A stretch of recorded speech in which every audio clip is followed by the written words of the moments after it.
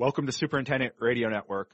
I'm Guy Cipriano. This will be a first for the Tartan Talks series. We have 3 guests. Joining us first is Tripp Davis of Tripp Davis & Associates. And then we're joined by Tom Marzolf of Fazio Design. And finally, we speak with Bill Bergin of Bergin Golf Designs. And Tripp, Tom, and Bill are going to describe what it's like being a golf course architect in 2022 when there's so much happening in the golf industry. And they're also going to be providing guidance on how to best handle and plan for a golf course renovation or course enhancement project of your own here in 2022 and beyond. But before we get going with Tripp, Tom, and Bill, we'd like to thank Better Billy Bunker for supporting this podcast. Better Billy Bunker is not only a big supporter of the American Society of Golf Course Architects, Better Billy Bunker supports a number of industry efforts, including the work of golf course superintendents. So we're glad they've been on board with this podcast for so long. And we're glad that we were able to spend some time with 3 awesome guests. Well, Tripp, thanks for joining the podcast. I know we spoke with you a few years ago at the Golf Industry Show, but I really appreciate you doing this on short notice. And the first thing I want to ask you is, it seems like every time I look on Facebook, you're in a different part of the country, whether it's California, Texas, Georgia, Massachusetts, Oklahoma, Connecticut, New Jersey. I'm probably missing some, but how have you balanced working in so many different parts of the country over the last few years? Last year and a half has really been really good, but also very busy. And I'm thankful that my kids are older, so they're not, they're out of the house. They're both graduated from college. And my wife went back to work after the kids left the house, and so she's pretty busy, and she understands that I got to be on the road a good bit. And so I've just had to work hard, and it's been great. I've always wanted to do some work in these areas that we're getting an opportunity to work in. But I've often heard, be careful that your wishes come true, because it's been really busy, but we've managed it well. Yeah, how do you structure your days, weeks, and months right now, and how organized do you have to be to have so many projects going at one time? You have to be fairly organized, but I think as much as anything, you just got to do the work. And, we often run into that when we're talking about construction schedules and so forth. And, I think you can overthink the structure. You can overthink, how you're going to organize things. At the end of the day, you just got to do the work. Part of the challenge is being able to work with other people's schedules. Because, there's a lot of times where I'll have a client say, can you give me some dates of when we can get together? And, and I've got like 1 or 2 in the next 2 or 3 weeks. And so that's kind of the toughest part. But in reality, Guy, one of the things that's really helped is Zoom. And the pandemic, getting everybody kind of used to working in Zoom and finding the positives out of that versus the negatives has been really good for being able to keep in touch with clients and get things done. Because I'm an architect that likes to be on the ground during construction. And so I'm not jumping around. I'd rather do meetings remotely and spend my time on the site. So it's been manageable.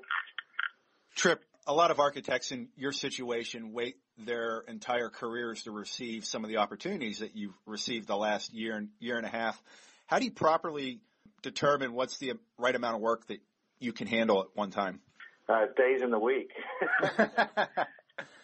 It really is. I mean, Kyle Downs is my right-hand man for, the last almost 13 years now, and I were on the phone yesterday. I was driving from Atlanta, where we're doing the Atlanta Athletic Club, to Augusta, where we're getting ready to start work on Augusta Country Club this spring, the day after the Masters, actually.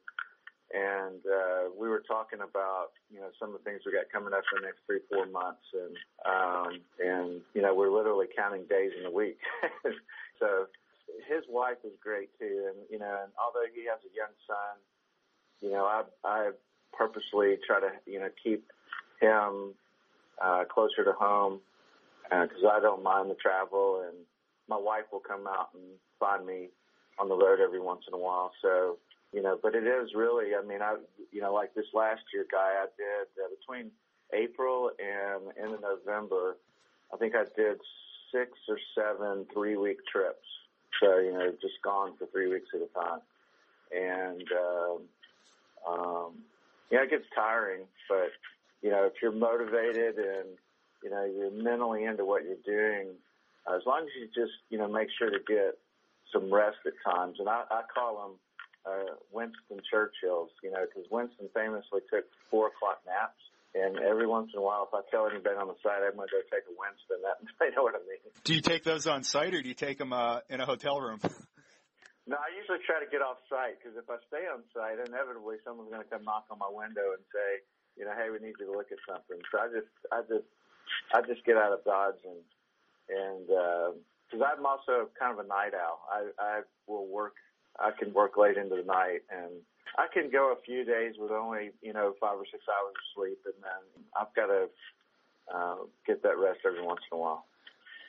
Tripp, compare being a golf course architect in 2022 to 2012. I mean, how many more opportunities are there out there? And a lot has changed in the last decade. Well, one of the things I mentioned earlier was, about being able to do Zoom and how everybody's become a lot more adept at doing it and accepting of it. That has really helped us try to, be in more than one place at the same time. I actually find it works pretty well, and it may even work better than doing presentations in person. Maybe not so much for an interview for a new project, but we only try to pick up 1 or 2 new things a year. So the interview process for us is not as big a part of Zoom as just regular meetings. And so oftentimes in those meetings, I'm trying to illustrate things to the committee members I'm working with, the members of the club, graphically. What we have found is that if everybody's sitting at their own, desktop or laptop, and I'm sharing a screen on Zoom, I can better illustrate graphically what I'm talking about than if everybody's in the same room and we've got it in a projector up on a screen, or, they're on multiple TVs around the room. It's so much easier for people to see it on a computer screen. And so that's been a big difference, and I think a big help in the way that we do things. In terms of the number of opportunities that are out there, it's obviously from 2007 anyway, has gone mostly to doing renovation restoration work. Unfortunately, I was one of the architects that never really did a lot of new course work. So most of my career since I started my own firm in 1994 has been with renovations and then restorations. That's where all the work is now, and it's a different type of work. It really is different from doing new courses. Having that experience has helped me because I can speak to clients about the intricacies and the detail involved with renovation restoration, how it differs from new course work or even blowing up and doing a new one on top of an old one. And,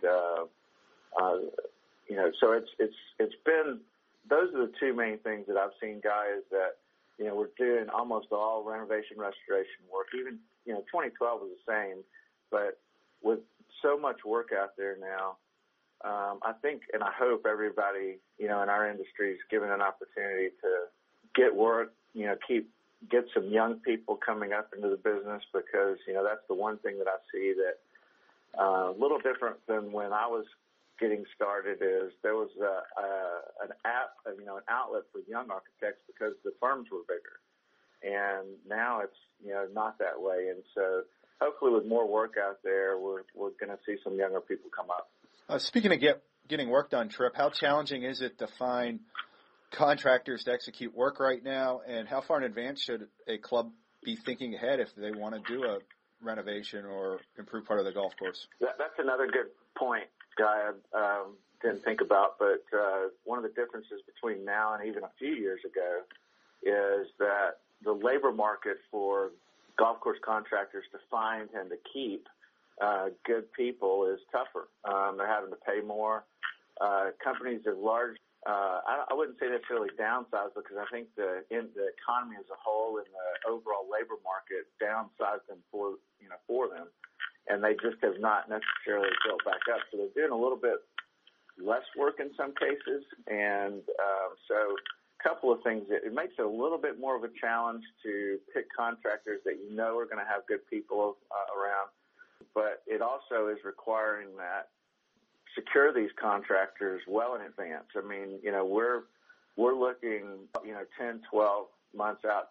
We're bidding projects, 5, 6, 7 months sooner than we used to, just to be able to make sure that we can retain not only a contractor, but a contractor that can bring good people to the work. And the other factor there, especially now with supply chain issues, is not only supplying, getting the contractor locked up for a project, it's giving them time to be able to order materials and get everything in so that there's not any holdups during the course of the work.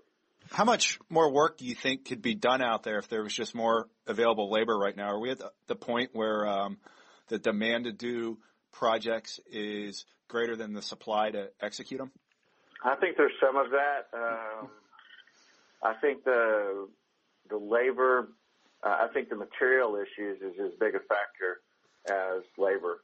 There's certain places where, like for instance with drainage pipe, ADS can only make pipe so fast right now. And with the number of projects that are being considered and being, trying to move forward, it's difficult to be able to get that done.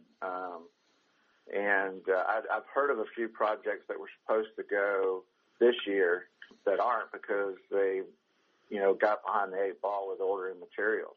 And I think some of that is labor, but it's a tough metric to really put your finger on. But I think I hope what we see anyway is instead of going ahead and saying, hey, yeah, we can make this work, and then having labor challenges in a project and having material issues in a project, I'd like to see us, as necessary in our industry as a whole, postpone work or go to the clients and say, look, this isn't the best time because, we need more time to be prepared. And we actually have done that with one of our projects that was going to go this year and went to the client and said, look, it's going to be very difficult. I think it's in your best interest to let's postpone it a little bit so that we can make sure that in that case it's, making sure we can get all the materials in place and make sure that contractors are going to have enough labor. But in that case, it was more of a material supply issue. But, with golf course construction, it's so much about the quality of the work. It's really important to do good work. And so, not force it.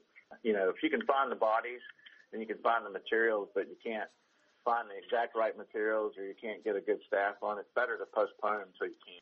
Tripp, a lot of our listeners are superintendents and assistant superintendents. What should they be doing to get ahead of a project? Is there anything they can do even before the club decides to definitely do it if their facility is even talking about it? What can a superintendent and assistant superintendent do to help their facility to get ahead with some of the issues that we just talked about? Well, I would say the first thing is really getting to know your material suppliers, getting to know what their capabilities are. And, at the point at which a project gets approved, having the ability to go immediately, not only with superintendents, but with general managers and with club members that are in a leadership role.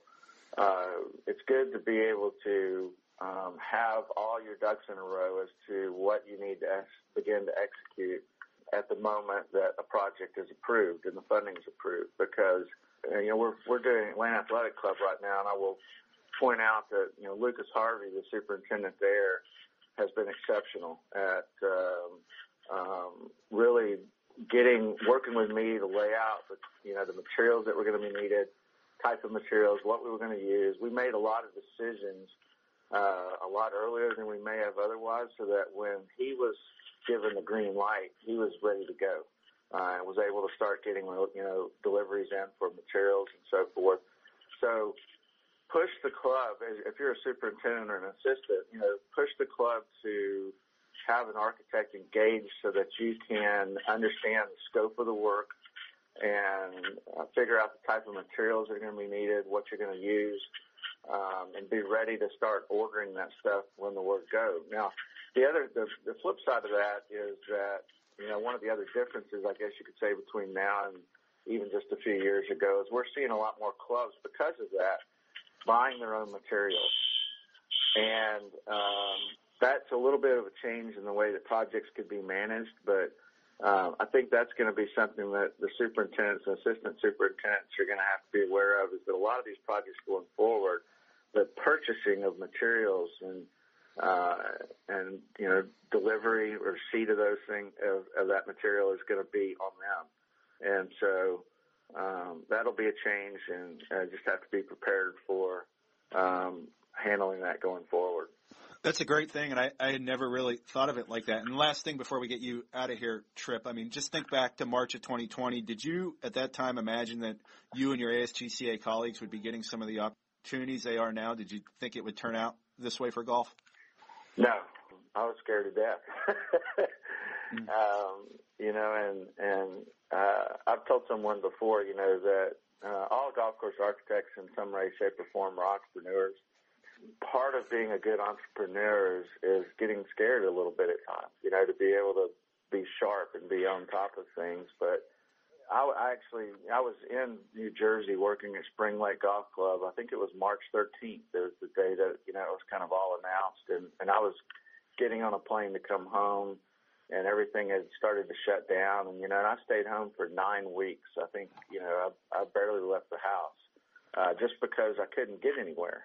And we didn't have anything that was ongoing at that point because, stuff had either been postponed or so forth. So in my particular case, we had projects that were supposed to go in 21 as of March 2020. We were working on projects that were going to be bid. We were doing master plans and so forth for stuff that was going to be done last year. There was a uncertainty for quite a while after that, that March, as to what was actually going to happen. The challenging thing is, you as a business person, you have to kind of forecast that, hey, some of this stuff may not go. So I need to maybe look at opportunities a little bit differently. Instead of, assuming that something's going to happen, I'm going to have to assume it may not. And fortunately for us, most everything that we were looking at went forward. That made it really busy for us last year, and it's kind of bled over a little bit into this year. But in March of 20, I was completely unsure. I had no clue that at that point that we would end up playing, that the game of golf would explode the way it did, which, in a lot of ways made the clubs that we all work with a little bit more capable of doing work because the revenues were a bit higher in a lot of cases. And, in a lot of ways, the positive you can take out of what we've been through for the last year, the last couple of years, is that the golf industry has really gotten a great shot in the arm. That should help going forward, quite a bit. And I hope the game of golf can help society as a whole kind of cope with this. And I think they have. I think the golf industry has been one of the ways in which a lot of people have been able to deal with this, because in large measure we've been able to get outside and still play. I think it's been a good thing overall. Well, Tripp, I really appreciate you doing this, and I especially appreciate you doing this on short notice. Thank you, and good luck with the rest of the year, and congrats on all the projects you're doing. Thank you. Well, it's always fun catching up with Tripp. Now we're going to move on to our conversation with Tom Marzolf of Fazio Golf Design. Tom, it's great to have you on the podcast again, and thanks for taking some time here on relatively short notice. The first thing that I wanted to get your perspective on is you've been doing this for close to 40 years now. Describe what it's like to be a golf course architect here in 2022. Well, it's a super exciting time for the golf industry right now, Guy. The growth that's happened is kind of unprecedented, really. I think we're in a growth spurt now that's maybe generational growth. If you think back to when things started to slow down in 2006, some 16 years ago, I think we are now at a point with the game that there is real growth, and it could be an opportunity here for a growth spurt like we haven't seen in our lifetimes yet. So very positive. Things are looking up. To help our listeners kind of understand why we believe that, and it's just, let's take a look at the numbers, what COVID-19 has done to the game. Rounds are up 529 to 529 million rounds in 2021. That's the most rounds we've ever played in a year in the game. So around the world, there's a renewed interest in new golf course projects. We have 400 plus projects around the world that are being tracked at sub-level of design and construction right now and planning. So that's exciting to see new facilities, renewed interest in that. There's 43% of the golf clubs in America right now have full memberships, and they have a waiting list now. And wow, what a change since our talk several years ago, worried about clubs and worried about debted clubs and getting through and growing. So we've surpassed that now, and clubs are looking strong again. It's been tough, though, in 2022. As we look ahead to the year, there's definitely impacts from COVID and material shortages. There's a shortage of pipe for drainage work. It's been hard to get bunker sand over the past year. Greens mix shortages. If you're putting in a brand-new system, it's been hard to keep up with irrigation heads and having enough on site to keep the project moving. So that's been real. The trucking shortages that we've all heard about really have impacted the game. And, as a golf architect on site, you're working with a contractor building and you're underway. There's some inconsistent labor force issues, really due to COVID and Omicron. There's definitely been the last 2 months I've been on site, and there's been sickness and people following protocol and being off site. So it's impacted our ability to keep working. Yeah, there's no one else to hire because of the labor shortage. So you've got the people you've got, and sometimes the talent is homesick. So that's been real.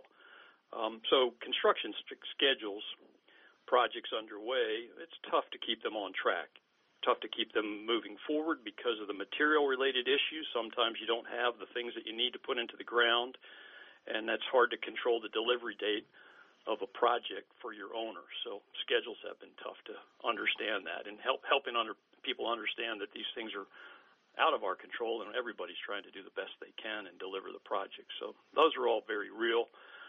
There's been an increased demand for renovation projects as COVID has increased interest in the game, and clubs feel strong again, and the spend for the average project is starting to climb up. So clubs are starting to move ahead, think about doing projects, and spend more money on those things. So, look back at 2021, and interesting, we opened 76 new standalone driving ranges in 2021.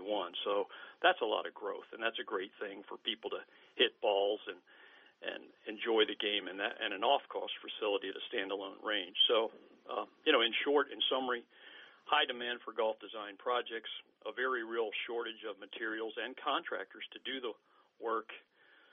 2022 is really booked up and solid for most people working in the industry right now, and 2023 is almost booked out. So that's very real and different times, Guy, but things are looking up, and it's very positive for the future. Well, there's a lot to unpack there. I think the first thing I need to follow up on is a lot of our listeners are golf course superintendents or assistant superintendents. How far ahead should they be thinking in advance if their club is considering doing some work or even has had some work approved? Well, it's a different time right now, and I think it's hard to understand the realities of what's actually going on in the industry. So if you haven't been involved in trying to start a project here lately, there's a lot to learn and catch up on. I'd say for our superintendents out there, it depends on the size of the project that you'd like to do, and it depends on the time that you'd like to get underway. If it's a large renovation project and say your club wants to rebuild their bunkers or regrass or a tee project or rebuild green complexes, what have you, there's almost no availability to get that work done in 2022 right now. The major contractors, all the golf course builders in this industry are booked. And so as a superintendent, if you have a project that's in the early stages, you need to bring it to the forefront. And then I've been talking with the superintendents that I'm working with, Guy, and trying to help them understand this and get this. The first task for me is to help the superintendent understand that this is real, that this is actually going on, and get the superintendent on board with believing in that because it is real. And then we've all got to sit down with the board and the club and help them understand that this is real, and that if you really want to get moving on a project, you may need to look ahead into late 2023 as your first availability to have a major golf course builder assist you. And then even at that, we've almost got to sit down and say, oh, and offer that work to a builder, and even maybe negotiate that work instead of bidding that work, because there's so much work going on. And I would say within the next 2 to 3 months, 2023 is going to get booked out to conclusion, and we're already starting to book work for 2024. So unprecedented times in the golf industry, Guy. This has never happened in my lifetime, to where, right now, if you wanted to put an irrigation system in the ground in 2022 right now, and you said you're ready to go, there's no installer. They're all busy. They're all booked, and that's real, and that's not opinion. So different time, and we have to plan ahead now. Let's go back to March of 2020. Did you ever think that this is what would be happening 2 years later? Gosh, it was hard for us during that time. I remember back, and so do you, how difficult when COVID hit the golf industry, very hard to predict, and we all saw states starting to shut down golf and shut down economies and send students home from school, and we all had to put a mask on. And so what a different time that was, and it really impacted all of our lives in a strong impact. It was hard to predict how that year was going to unfold. Some in 2020 took that time as a time to pause and let's see what this is going to do and learn about the virus, because we were all, at that time, very afraid of it, and for good reason. Some clubs chose to just, there's a slowdown, let's push ahead and do the work. So it was kind of a mixed response in 2020, pausing or moving forward in a bigger way. 2021, we saw this economic gain in the stock market, and the money was flowing and huge growth, and so clubs started to feel good about their situations, and the money started to free up. So we saw this boom begin in 2021, and it's continuing on to now. And hard to predict any of that. When does COVID slow down? When does COVID end? I think none of us have a feel for that right now. So hard to predict what's going to happen in the next few years even.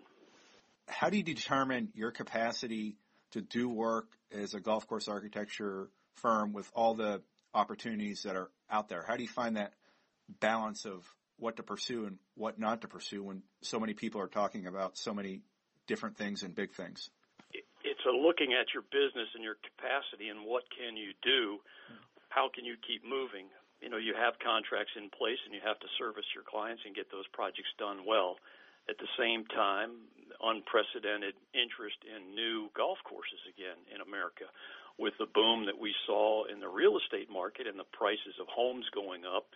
And I think, too, this COVID impact of working from home has allowed golfers to have more of their day back and not the commute to the office, so you've got time in the afternoon to play more rounds of golf. So all of this has led to a growth in the game.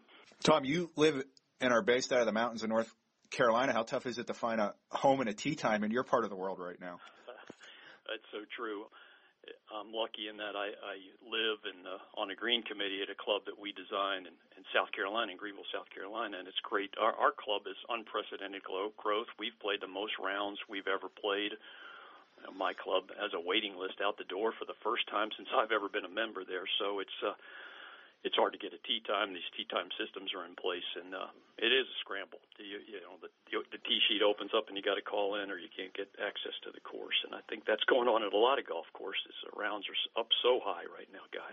I don't think many of our listeners, or the golfer understands the organization and planning it requires to be a golf course architect when there's so much going on right now and there's some volatility out of your control. How do you structure your days, weeks, and months, and how flexible do you have to be here in 2022? Yeah, it's a great question. I'd say you have to get the work done. You have to plan. I think we're in the business as architects. We help people draw plans, make plans. We help people do budgets. We help people do schedules.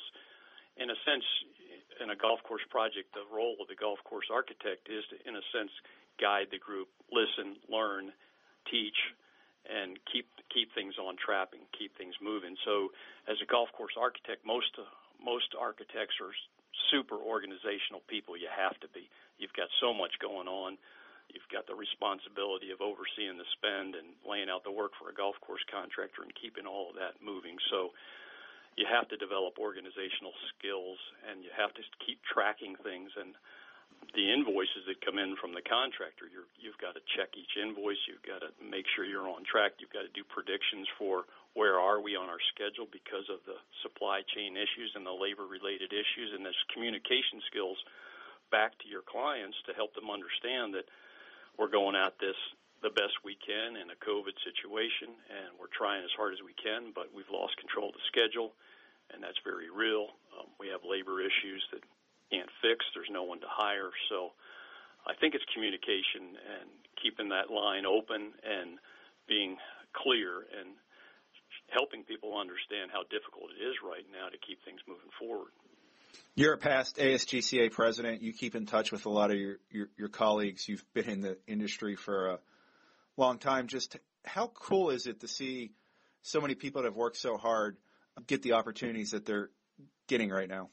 Oh, it's exciting. This growth spurt that we're talking about here with larger renovation projects, widespread growth in the game, interest in brand new golf courses again is exciting for all the golf architects alive today. I think it's time to grow right now. It's a great time to look at the future and expand your company because this is a real opportunity, really for a generational opportunity because the game is strong right now and that growth is going to continue, Guy. It's a great time to expand. It's a great time to, the money is flowing. The clubs are strong again. So we've been waiting a long, long time for this. There's been a lot of tough times. I'd say, with the slowdown in 06 and then the crash in 2009, I think the industry tried to shrink and right-size itself to match the workload, and we plodded along for many, many years with not many golf courses happening, smaller renovation projects. I'd say the golf course builders got rid of all the equipment they owned, and now they rent equipment and rent it from a rental yard and it shows up on the site. So we've geared down the size of the equipment because we're not building brand new golf courses through that period from 2009 on. So, okay, push the reset button now. The game's going to grow. There's a lot more new golf courses to build.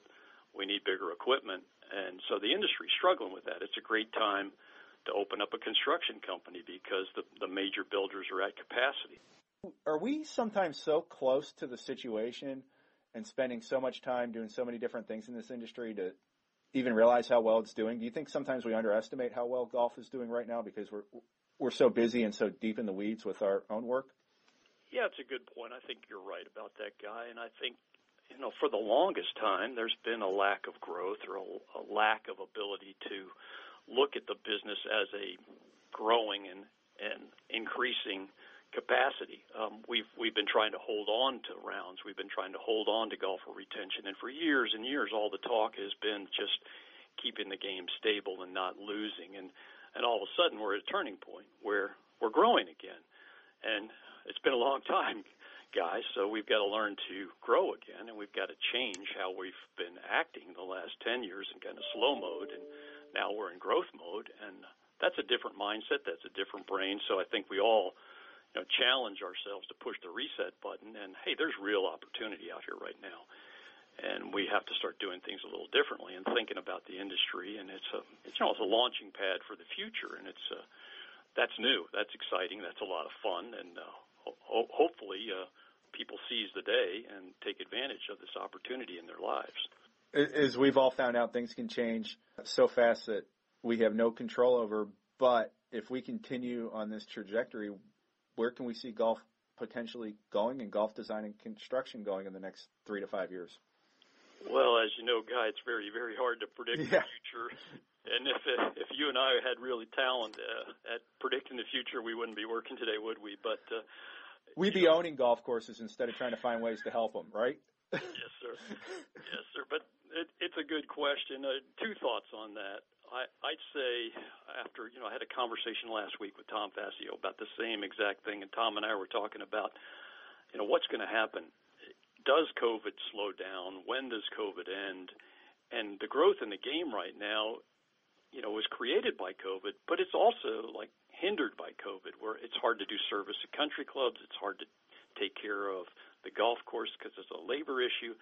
Imagine a world where COVID is gone And Tom Fazio and I believe that there's so much growth in the game right now, and clubs are strong again, that it could unfold. And if COVID backed off or slowed down, there could be more growth, Guy.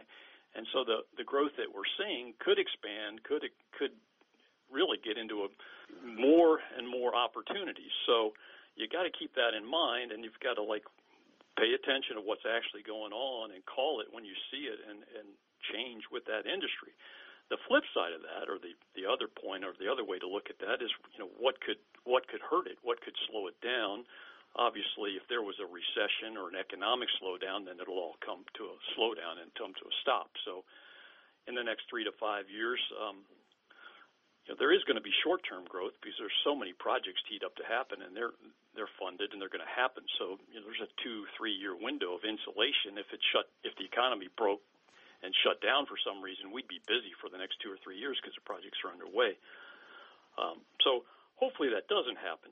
Hopefully at some point COVID eases and we have an opportunity to have more growth because, when was the last time in your town that a brand new golf course opened up? It's been a long time since every city in America got a brand new golf course, and that used to be the norm. And hopefully we can get back to that, to where there is exciting new opportunities and new golf courses in every town in the country. And that's certainly a goal, and we'll see what happens. Well, Tom, you had a chance to visit my town, Cleveland, Ohio, a few months ago for the ASGCA meeting.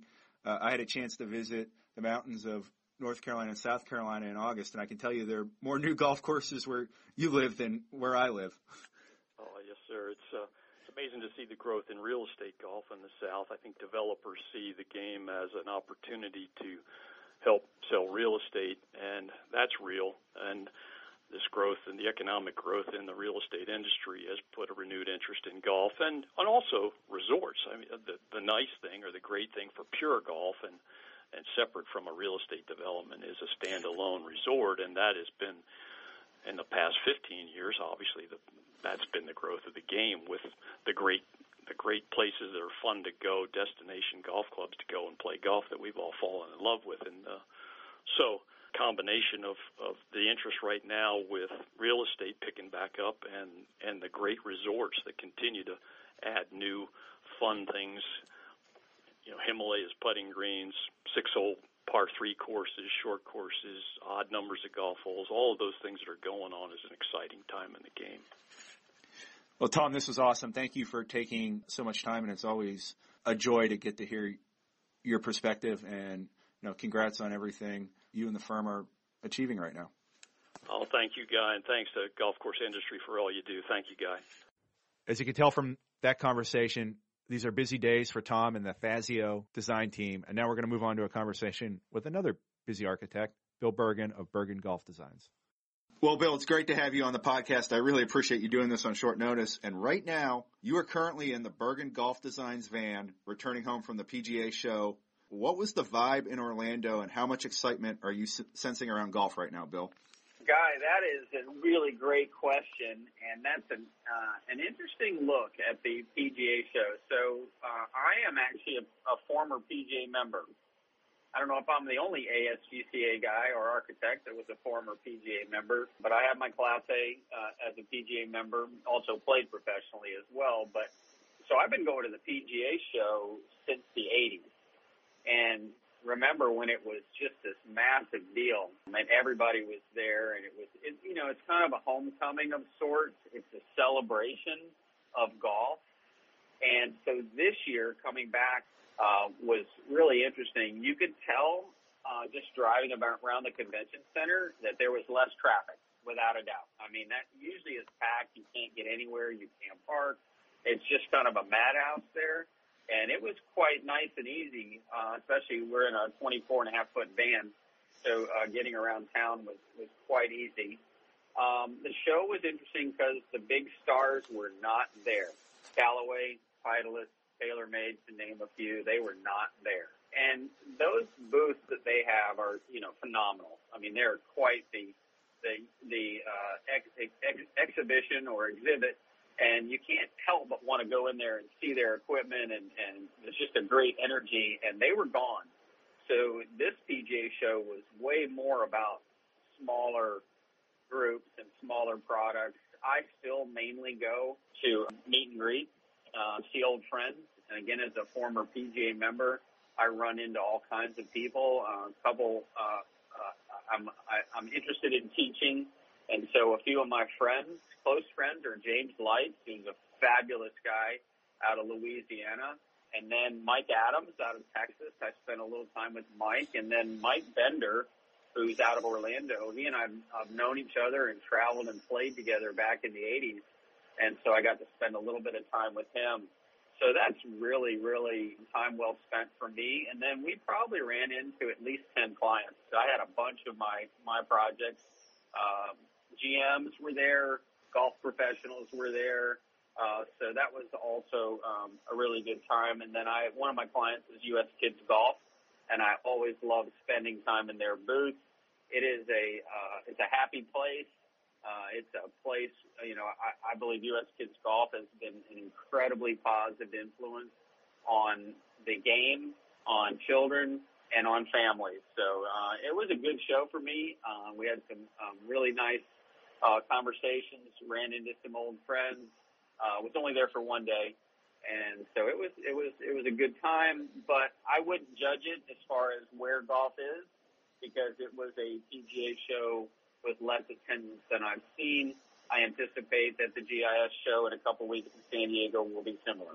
Bill, what's the conversation like when you see somebody in the industry that you haven't seen for a while, and you're talking with him or her, and they ask you, Bill, how are things going? And in return, what do you tell them, and then what do they tell you when you ask them how are things going? How do those conversations go, and how much excitement can you sense for people's facilities and work right now? So I think it's pretty exciting. I think there's mostly very positive energy coming from all aspects of the golf business.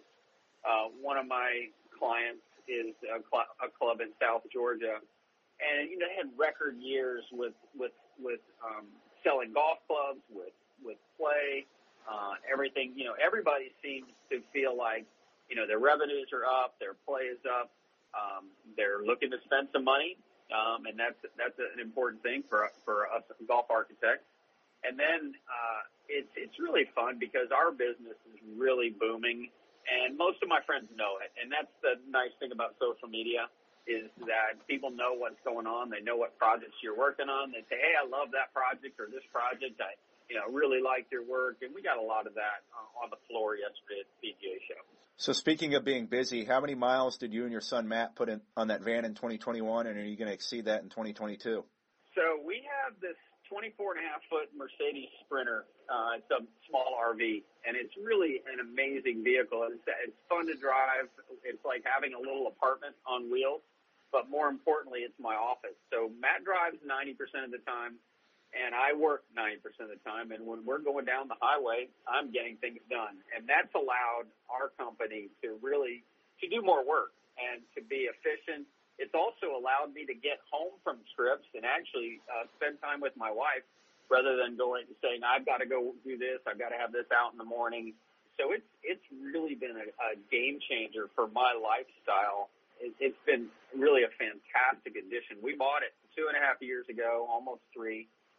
Last year we put 50,000 miles on it, and I flew a little bit, and I drove my personal SUV quite a bit because we have mountain work, and this thing is made for the highways, not necessarily the mountain curves. But so we traveled a lot of miles. I bet I went 70,000 road miles last year just for business. So one of the places you visited frequently last year was Santa Rosa Golf and Beach Club. Explain that course to our listeners, and how exciting was it to get that course open in Florida? So that has turned into one of my all-time favorite projects. So Santa Rosa Beach Golf and Country Club is a kind of a quiet little golf course that was kind of overgrown, not in great condition, but it was sitting right on 30A, which is the main drag in the Santa Rosa, Destin, Rosemary Beach area. It's a beautiful beach area, and this golf course needed to be renovated. And they hired me several years ago to master plan it, and this past year we did renovate it. But the theme was the exciting part. So we had 2 holes. The 4th and 5th holes went south out to 30A with views of the Gulf. And between those two holes, we had this high sandy dune that was full of sand pines and sand oaks and a few palm trees and other scrub, but this kind of a natural dune-like area. And I was fascinated with that part of the property and really loved it. And it inspired me to take the beach area and put it through the whole golf course. And so we took this white sand and we created dunes, and we vegetated them like the dunes at the beach. We turned the golf course into a beach golf course, even though it's, it goes almost to the Gulf, but part of it's over a mile away. But we took that same theme and ran it through the entire golf course. And so we have a golf course that, it's kind of current in what people are doing. We reduced turf, although we have nice wide fairways. We reduced maintenance. We reduced playable areas as far as roughs are concerned. But we have this incredibly gorgeous white sand framing, and everywhere Metals Construction did the work, and they did an amazing job. They took my vision, and they just exceeded it. I couldn't say more good things about what they did on this project. But every time we took a piece of equipment and dug into the ground, we basically came out with sugar white beach sand, and that was phenomenal. And we just ran that through the entire golf course. We took out a lot of trees, opened it up so that ocean or Gulf breezes are part of the strategy of the golf course. There's nothing better than a little bit of wind and that feeling like you're at the Gulf, and you hear the surf if it's up a little bit from the golf course, even on the back nine. So it's an incredibly successful project. They went from seeking members wherever they could to over a 2-year waiting list. They're not even taking people on now. And so that's been a phenomenal combination, I think, of our work and COVID and people's desire to get to the mountain areas or to beach areas, or realizing that, hey, I can live in a pleasant environment and still do my work. And I think COVID has caused that for a lot of people, where you say, you know what, I can work almost anywhere. So where would I like to live? Where would my quality of life be the best? And where can I enjoy my life? And Santa Rosa Golf and Beach Club it's high on the list. Yeah, and speaking of desirable places to live, you've spent a lot of time in the mountains. Tell our listeners about Macklemore and the combination of Macklemore and Santa Rosa. How fortunate are you to get creative freedom like that at this point in your career to do two projects that big? Yeah, so it's funny you mentioned the mountains, because literally we're all over the mountains. I think we did Big Canoe this year in the mountains in North Georgia. We did Highlands Falls in Highlands, North Carolina in the mountains, and that's just a golden spot. We're working at Cullossagia in Highlands, and then the Macklemore project is over. It's a different mountain project because it's over just south of Chattanooga on Lookout Mountain. And it actually only sits about 2,100 feet above sea level. But as you're aware, our 18th hole finishes on the edge of a cliff. It also is pretty interesting in that you've got these huge, long views and these massive boulders that are the size of your house. And I don't even know how big your house is, but they're big. I mean, these boulders that are all over give it this sort of prehistoric look. We've got beautiful natural fescues all over the place. We have rattlesnakes. And we have a golf course that's just nothing but fun. And we're looking to expand all things that are happening at Macklemore, because we have a new hotel that is under construction right now and is anticipated to open in the next couple of years. And we will be bringing more golf to Macklemore to satisfy the demand of that hotel. I can assure you those boulders are bigger than my house, Bill. I'm just a magazine editor here. I'm not an investor or a tour player or something. But on a serious note, I believe you started your firm in 1994. Is this the busiest you've ever been? And if so, how are you handling the increased demand for your services with your capacity to do work? Yeah, no doubt, guys. So it is the busiest we've ever been. We actually had 12 projects under construction in 2021, and that's too many. We had 8 at the same time, and I visit each of my projects once a week, so you can figure out the math that there aren't many days off, and we actually sometimes can combine and do 2 projects in a day, and we do that, and so that made it manageable.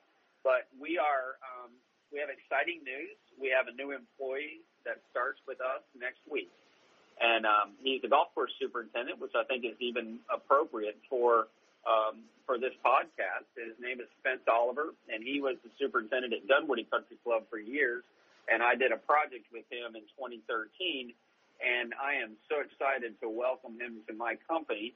His role will be project manager, agronomist, irrigation guy.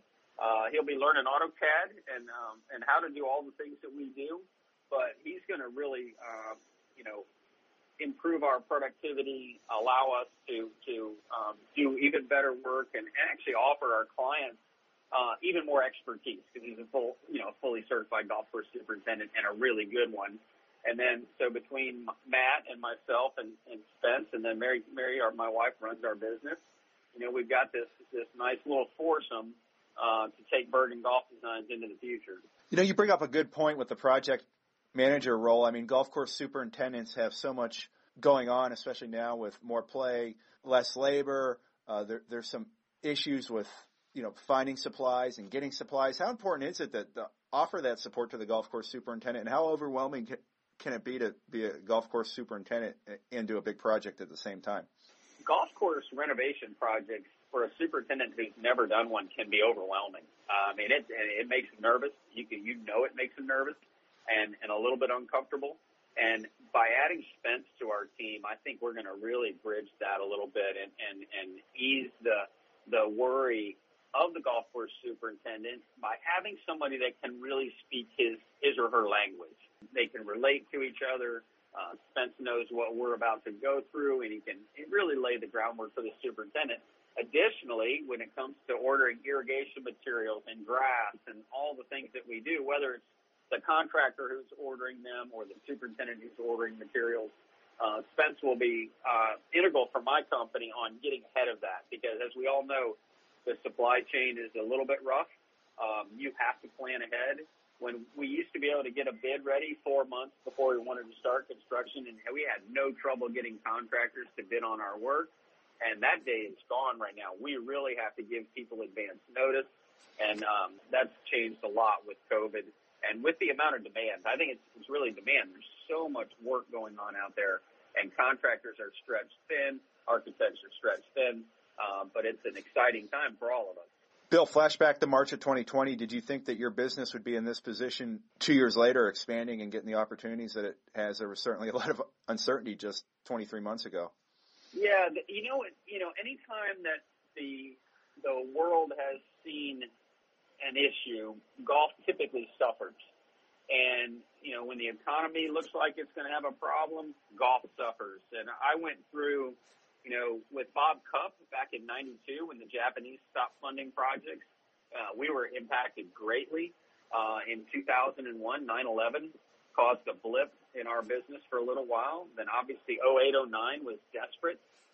So we've seen those things. And when the pandemic started, I was worried because I had a ton of work. So we had a ton of work going into last year, hence the 12 projects that we did last year. So I wasn't worried about us, surviving, but you never know. You could have all your projects just stop. I mean, that if it's bad, that's what would happen. So I was obviously concerned about it, and then it was amazing. 2 months or so into the pandemic, people are like, well, the only thing you can really do is play golf, and that was great. And then our construction projects did not stop.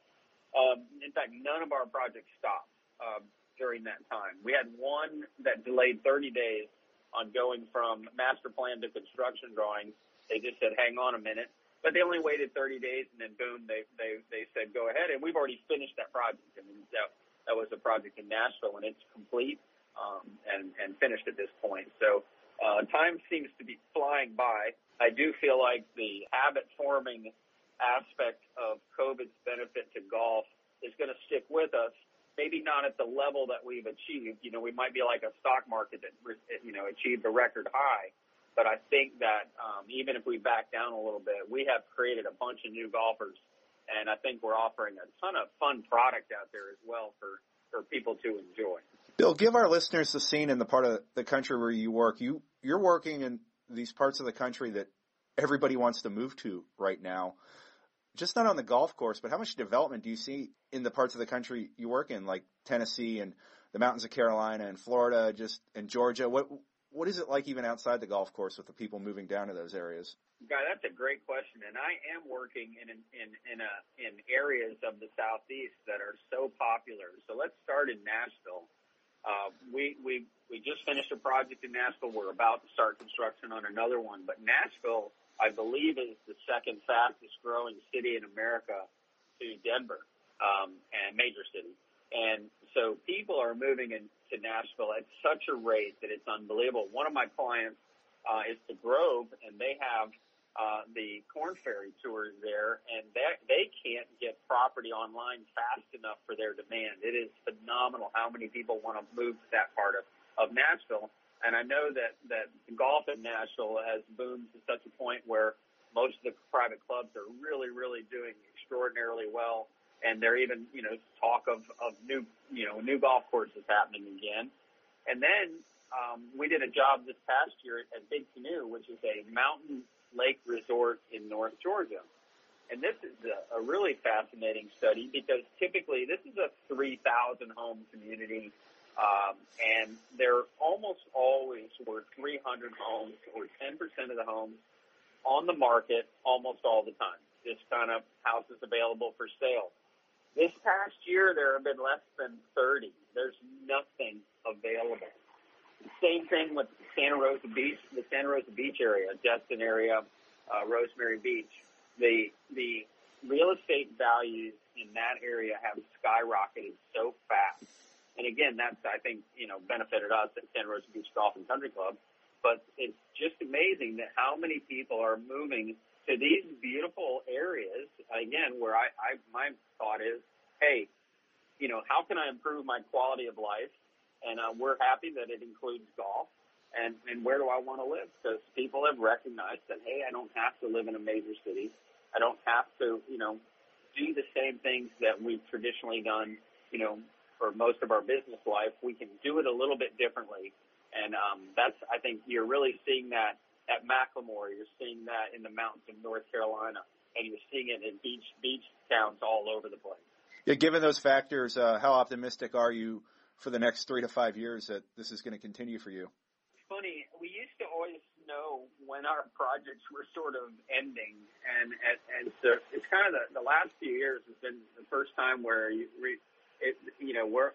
we're loaded up nicely for the future. And I know that 23 is going to be a rough year for me because I have too many under construction. It's just going to be one of those years where, and we got big, wonderful projects, and they all happen to want to go at the same time. And so we're really loaded up nicely for the next few years. Hence the new addition to the company, the new employee.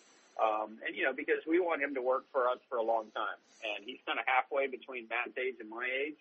And I feel like we're really positioned well to be able to, to do excellent work and have a great team to offer our clients a really solid company and project. Well, Bill, thanks for joining us on short notice. Especially thanks for joining us from the road, and congrats on everything you've accomplished over the last few years. And I joke that you're the person that works everywhere that I want to live in those communities. So hopefully you get time to enjoy the scenery. Hey, Guy, thanks so much. And yeah, it's coming live from the Bergin bus. It does make our lives work a lot better, and it's always fun because people enjoy seeing it. They want to peek inside. Half the time, Matt's dog's with us, and it's just a fun vehicle to be able to work out of. And we often, we'll even sleep in the parking lots of the clubs we're working on, and wake up the next day, and off we go out onto the job site. So it's been a phenomenal thing. But I appreciate you calling me, and look forward to the next time we get to talk.